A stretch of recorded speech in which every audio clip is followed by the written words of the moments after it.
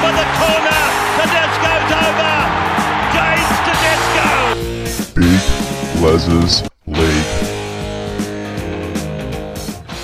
Hello, welcome back to Big Les's League in all rugby league experience. What about your Thursday night in round 26? Massive upset for the Panthers here and a big blow for them going into their finals run with obviously Jerome Luai set to be out for the next 4 to 6 weeks with that shoulder dislocation. It is huge news for the Panthers, especially I think they're very lucky he might not require surgery as well on that shoulder. I don't think he'd be getting it anyway. I think he'd want to get back as fast as possible. But massive, massive blow for the next few weeks for the Panthers. Changing up the equation too in their spine over the next few weeks is going to be very interesting to see how this side is shaped. You'd imagine that Jack Cogger would go into the number 6 jersey. Does that mean Luke Summerton comes in at 9 if Mitch Kenny still isn't available? He's out with injury at the moment as well. Does Luke Summerton come back into this side and start at 9? Do we put Sonny Luke to start at 9? Maybe you have Tyrone Peachy coming off the bench as a number 14 that can slot into 9, can slot into the back row. You know, very interesting to see how this side is going to be shaped over the next few weeks, but two big outs. There are two big outs, Mitch Kenny and, Jerome Luai. People forget that Mitch Kenny is still out of this team. Don't know when he's set to come back, but if he's set to come back this week, it'll be very lucky for the Penrith Panthers. If not, it's going to be very, very interesting. Yes, it's only one round of football. I don't think they have the toughest of opponents either going into this weekend, but, still, I mean, a big blow. They could, lose that minor premiership as well. They obviously want to get the minor premiership again this year. They could lose that minor premiership. Obviously, Brisbane are ahead of them now. Brisbane going to versus Melbourne this coming Thursday. Penrith versus the Cowboys. Without Luai, without Mitch Kenny, it is a losable game. The Cowboys could come out and blitz it. Obviously, Parramatta have just done that to the Penrith Panthers last Thursday, so it could be another upset on the cards. It'll be very interesting to see if that happens, but yeah, massive blow with Jerome Luai set to be out, as I said, for that 4 to 6 weeks. We'll talk about the Penrith Panthers first. I mean, just not the side that we're used to seeing.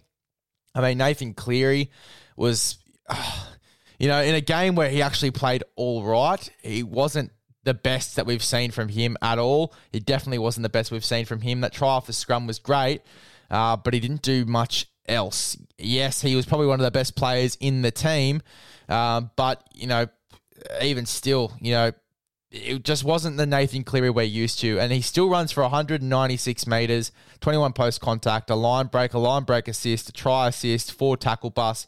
I mean, he still has a decent game, 11 tackles as well for Nathan Cleary. But even the whole side in general just wasn't up to scratch. I mean, I think Stephen Crichton had to go in at fullback as well late. It was very, very interesting. I think they'll be looking forward to getting Dylan Edwards back next week. If he comes back next week, I think they were only resting him. That's the reason he was out. So they'll be, looking forward to having him back in the side. As I said, if Mitch Kenny comes back, I think that's going to be great for the Panthers.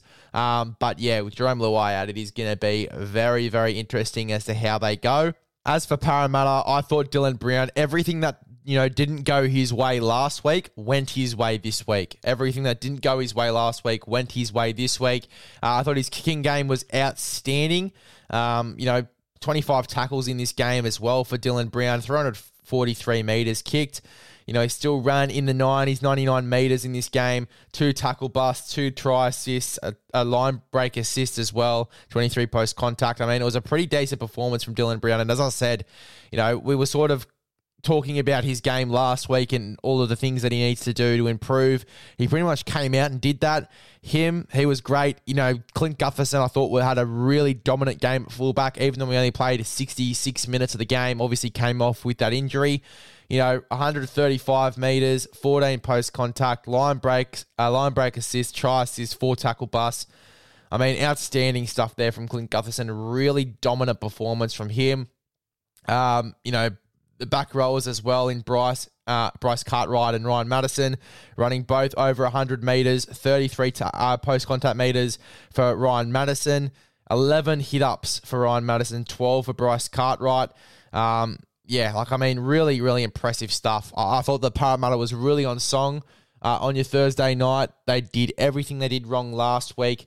Bregan Campbell-Gillard played for nearly 70 minutes of the game. I mean, he played massive minutes.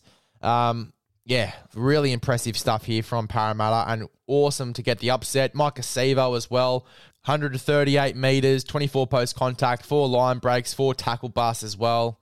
I mean, he was great. Micah Sevo, Clint Gutherson, awesome stuff.